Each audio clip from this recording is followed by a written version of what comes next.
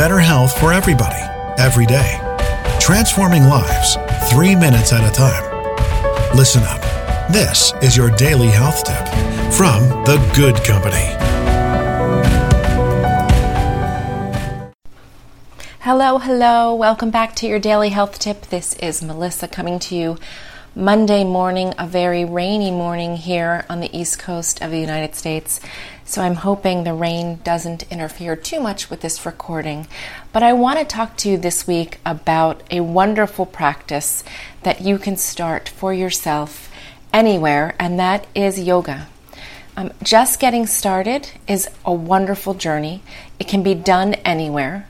Your only requirements really are loose clothing, an opened mind, an open heart, possibly a towel if you're looking for something to practice on. As you get more involved, you'll probably want to get yourself a yoga mat, maybe some blocks that will help support you. But for today, if you haven't done yoga before and you're considering a practice, I want to encourage you to start at home. You can search through YouTube or Netflix for different lengths of classes. I have found two that I recommend on YouTube. One is a very gentle 20-minute seated yoga practice, which means you're not doing any tricky moves. It's mostly stretching and breathing. It's really lovely. The second one is a slightly advanced but still beginner flow, beginning with something called the child pose, progressing to downward facing dog and plank, again with stretching and a little movement. Great for your morning routine, only 15 minutes.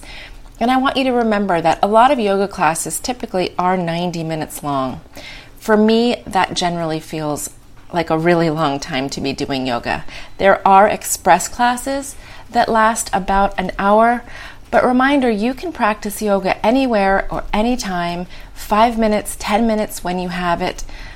If you're just doing some of your favorite poses or your favorite stretches or you're working on balance, all recommended, again, wherever and however you would like to.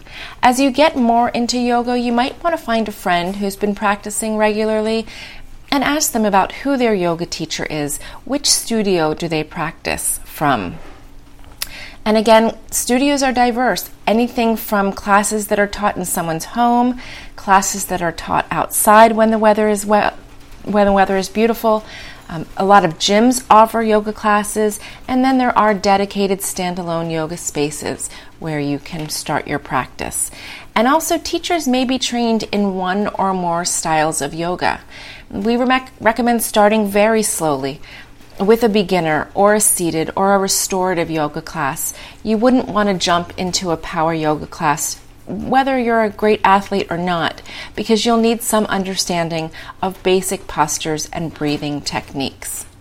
So I recommend highly getting into a yoga practice, whether it's twice a week or it's every day. It'll loosen you up. It'll keep you flexible. It will help with your balance. You can do this if you're 12 or if you're 92. So I'm going to leave those two links to YouTube videos in the show notes. Again, one is a very gentle seated yoga program, about 20 minutes, and the second is a great morning routine that has some flow in it. It's about 15. We're going to spend this week exploring all the different types of yoga that I've practiced and takeaways for you so that you can get started and find the style that's right for you. So yoga, it's for everyone. Give it a try.